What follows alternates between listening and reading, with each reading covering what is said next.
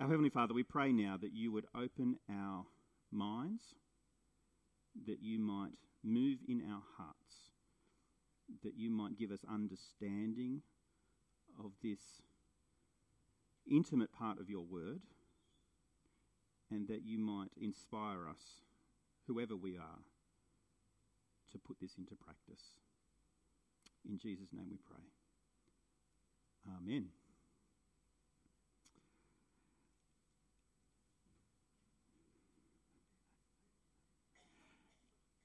Ness and I just finished one of our very first dates. I think it was like cheap Thai food from a restaurant just up from her parents' house. And as we returned to the front steps of her parents' house, I looked into her eyes, I held her hands, she looked into mine, and she didn't let go. And we leant in, and we kissed. And by God's grace, we were each other's very first kiss. And at that, oh no, thank you. And at that moment, a lightning bolt of electricity, it felt like, went across my heart. And I felt completely weak. And to be honest, it still does. Do you remember your first kiss? Physical touch is one of the most common human love languages. Babies and children know, whether they know it cognitively or not, we as parents definitely know, that physical touch and affection is important for the development, emotionally and physically, of our infants. A handshake or a hug from a friend when you need it can communicate without words powerful care and commitment to you. And of course, in marriage, physical affection is a powerful way of building intimacy within your marriage. But it's also true that particularly in the most intimate of relationships within marriages, that physical touch and affection can fade over time. And I wonder whether that's your experience in your marriage if you are married at the moment. Well, as we come to Song of Songs chapter 4, it is indeed one of the most sensual and passionate pieces of writing ever. And it's here in the Bible. And I think that there is great wisdom in this chapter, particularly for married couples, in developing a healthy passion and physical intimacy in your relationship. Now, if you are single this morning, if you're divorced or widowed or separated, just long-term single, this message and this part of God's word may feel like an arrow piercing your heart, that you feel sad and frustrated and disappointed, and you may be tempted to tune out now and not listen. But can I encourage you, please don't do that. Please listen. And not just because there is wisdom here for if you ever get married or if you get remarried, but there is great significance and application here for you, even if you don't get married. And I hope that you see that as we get to the end, particularly of the message this morning. But there is wisdom here, particularly for married couples. And the first piece of wisdom is this, that recognition comes before intimacy. Recognition needs to come before intimacy, and I'm talking about physical intimacy there as well. Now, as chapter 4 begins, I believe it stands in great contrast to the terrors of the night that we saw last week in chapter 3, with the man now showering his wife with intimate affirmations once again. Just like in chapter 1 and chapter 2, he is working very hard to make his beloved wife feel beautiful, to feel precious and valued and loved. I think verse 1 to verse 7 are a section together, and they're bookended with this reference to how beautiful she is to him and how much of a darling she is to him. Now, you may have noticed it as Ricardo read it out. It's a little bit awkward. And remember that just like when we talked about it in chapter 1, that there are different standards of beauty for different cultures. So please don't get hung up on the idea that he says to her, your hair looks like a flock of goats, and you've got all your teeth, and your neck is like a tall building, don't get so focused on how is that an indication of beauty and love. In that culture, in his day, it was. It sounds weird to us. Baby, your hair looks like an animal. And I'm really glad you haven't lost a tooth. But we're not so much to see what he sees. The poetry is meant to make us feel what he feels about his beloved. And that she is unique, that she is precious, that she is altogether lovely. But what I want you to notice in his description of her body is the movement of his eyes. He starts with her eyes, then he talks more about her head, her mouth, her neck, and then her breasts. And he stops there, and he says that he would like to spend all night there, until the day breaks and the shadows flee, which is maybe understandable. And he will move further south as we get going into the Song of Songs. But what I want you to notice, where does he start in his recognition of his wife? The eyes. Many men today start at the breast, and if they're lucky, will move to the eyes, but he starts with her eyes. Why? Well, as someone famous once said, the eyes are the window into the soul. And what I think we're meant to see in his recognition of his wife is that he sees in her not just a physical body to consume, but a person to see and to love and to value. It is her body, her eyes, her mouth, her neck, her breasts that transfix him. Just like me holding Nessa's hand transfixes me. Not because I haven't held another person's hand before, but because it's her hand. That's what he sees in her. He recognizes her beauty, her preciousness, and he doesn't just think about it, he tells her. He communicates it to her. Twice he says, "You are absolutely beautiful, my darling." And in verse 7 he says, "There is no imperfection in you." Now, I don't think that necessarily means she was a 10 out of 10 in terms of physical beauty, that she had no blemishes in her appearance or in her character. But it's clear that in his deep love for her, he overlooks those imperfections. He overlooks those blemishes. And we know that they're there because in Song of Songs chapter 1, she's quite open about her imperfections and her blemishes, at least from her own perspective. But he doesn't notice them. He overlooks them in love. Just like God in Christ now overlooks your imperfections and your blemishes. Not because they're not there, but because his love goes over them and moves through them and beyond them. And I think there is an encouragement here to all husbands in particular. If you want to enhance intimacy in your marriage, then first recognize and acknowledge how beautiful and precious your wife is. There's a cliche around that says that women use sex to get romance and men use romance to get sex. That men think about the destination and women the journey.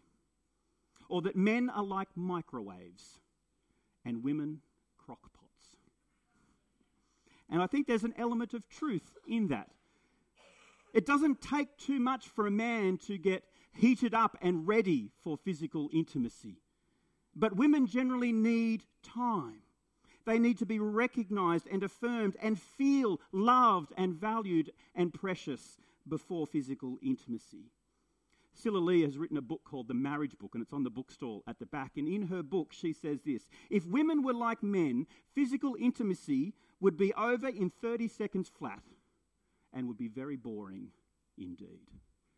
And again, I think there's probably an element of truth in that. God designed physical intimacy to work best when a man, a husband, takes time to recognise and acknowledge just how precious his wife is.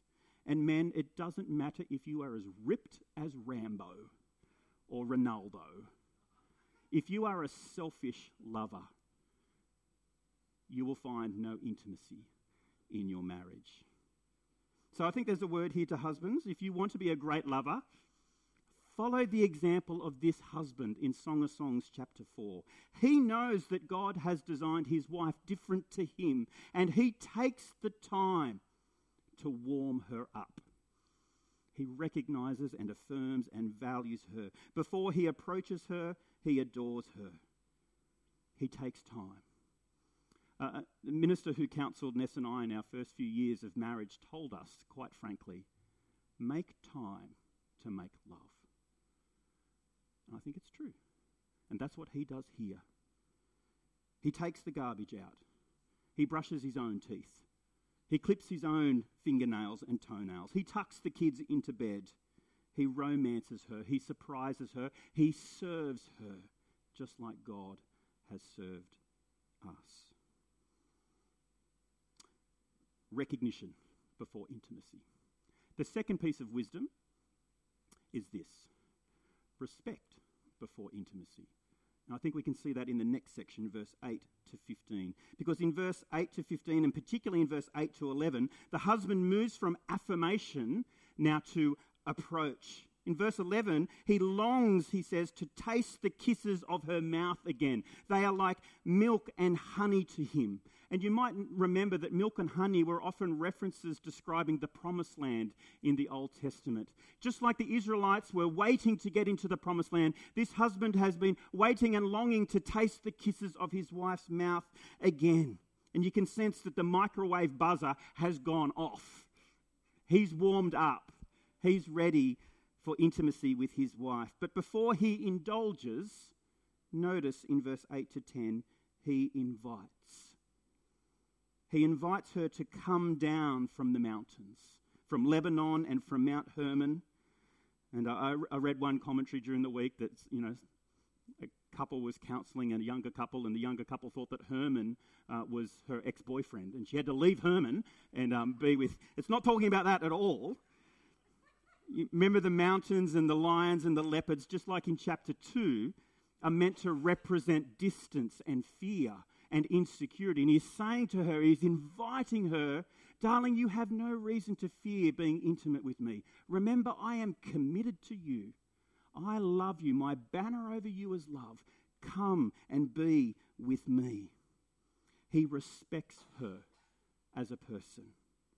And so he respects her decision to be intimate with him or not. He doesn't force himself on her, even though she is his bride. Do you notice that he also calls her his sister bride? Did you pick that up? 3 times at least. He says, you are my sister, my bride. And that's not meant to be icky like he's married his sister. He hasn't. It's a close relational idea. This is his sister in God. Like we might use sister in Christ today. It's meant to be a picture of intimacy and closeness. This isn't just another physical body for him. This is his sister, his bride. He respects her. She is precious to him. He respects her so much that he describes her in verse 12 through to verse 15 as a locked garden and a sealed spring, by which I think we're meant to see that the husband, he has no automatic access to her garden and her fruits, let the reader understand, but he needs to be invited in, or he needs to have the key to unlock the door of physical intimacy. Even though they are married, he will not force his wife to fulfill every fantasy that he's ever dreamt of since puberty. He will respect her body. He will respect her decisions and her boundaries. And of course, that's just the way that God relates to us and we relate to God as well, isn't it? You remember since the fall of Adam and Eve, the way back to the Garden of Eden, has been locked to us. We can't just force our way into God's heaven by sheer will, as if God deserves us to be there because of how great I am. No, the garden is locked. We need to be invited. It needs to be opened. And praise be to God that that garden has been unlocked because of the cross of Christ.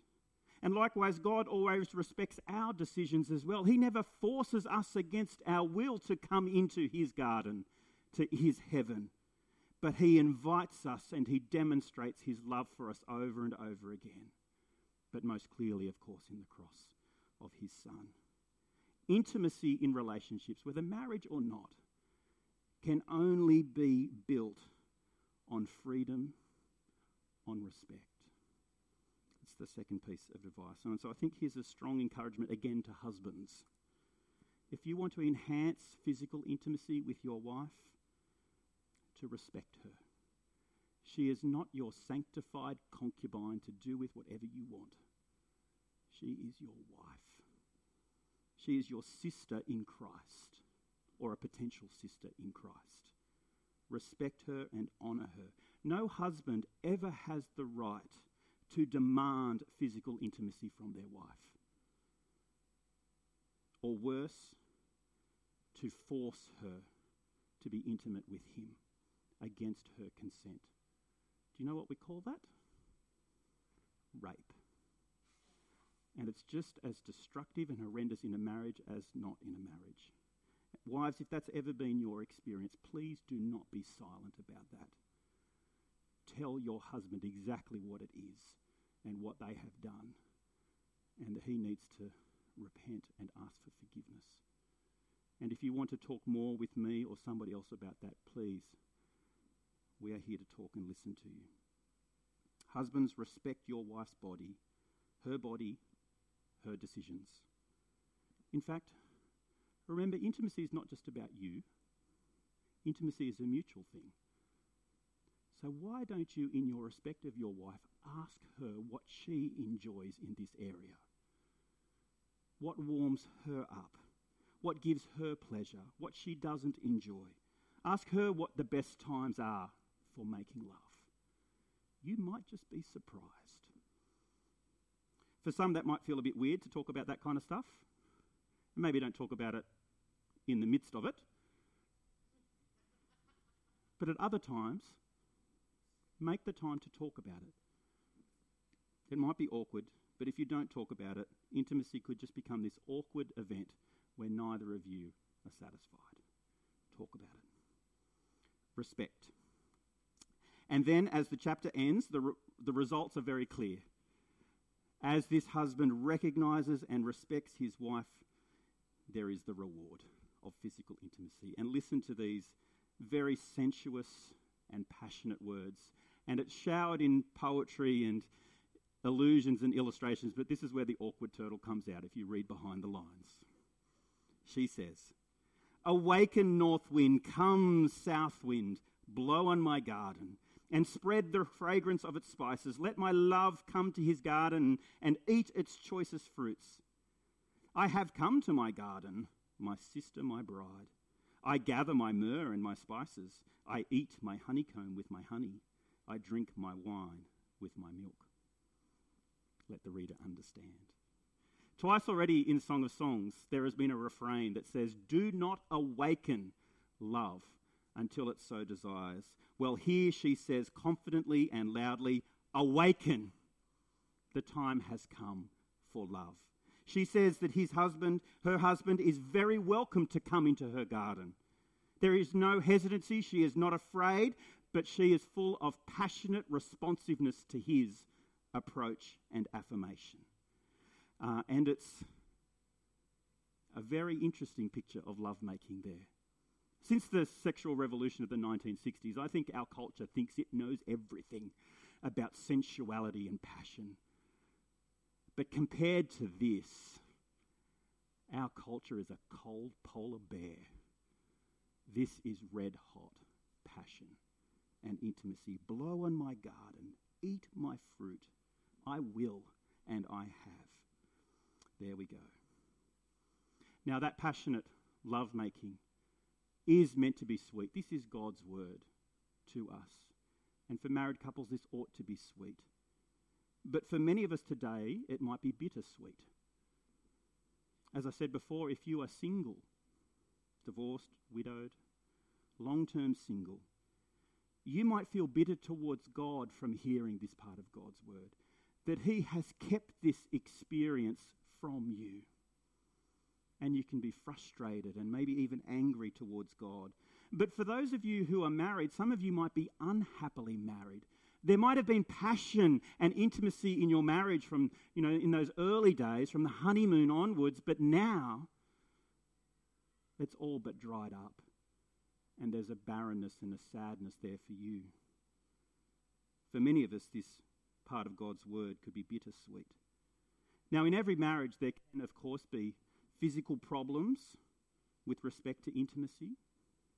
There could be emotional problems with respect to intimacy because of past trauma or past experiences and relationships. But I want to say to you, if that's your experience, those issues can be overcome. Ness and I have counselled so many married couples over the last 10 years. And we know that issues like this can be overcome if you're willing to seek help. If you're willing to talk about it frankly with each other, if you're willing to get medical or counselling help if you need it, these things can be overcome. Don't give up. Don't give up.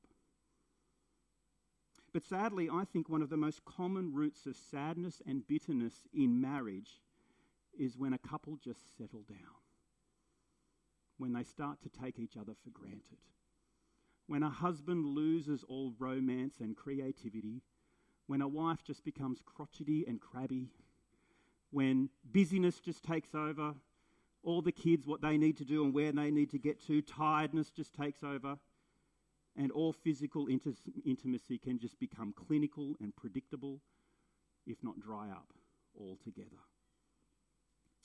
Lady Hillington famously said these words many years ago in her journal, describing her relationship with her husband. She says, "I am happy now that Charles, husband, calls on my bedchamber less frequently than of old. As it is, I now endure but 2 calls a week, and when I hear he steps outside my door, I lay down on my bed, close my eyes, and think of England." It's a famous quote. But that is not the picture of marital intimacy that Song of Songs paints for us in this chapter.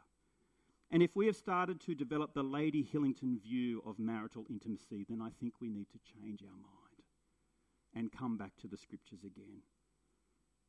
Someone famous once said that marital intimacy is not just the icing on the cake of marriage, but as an important ingredient within the cake itself.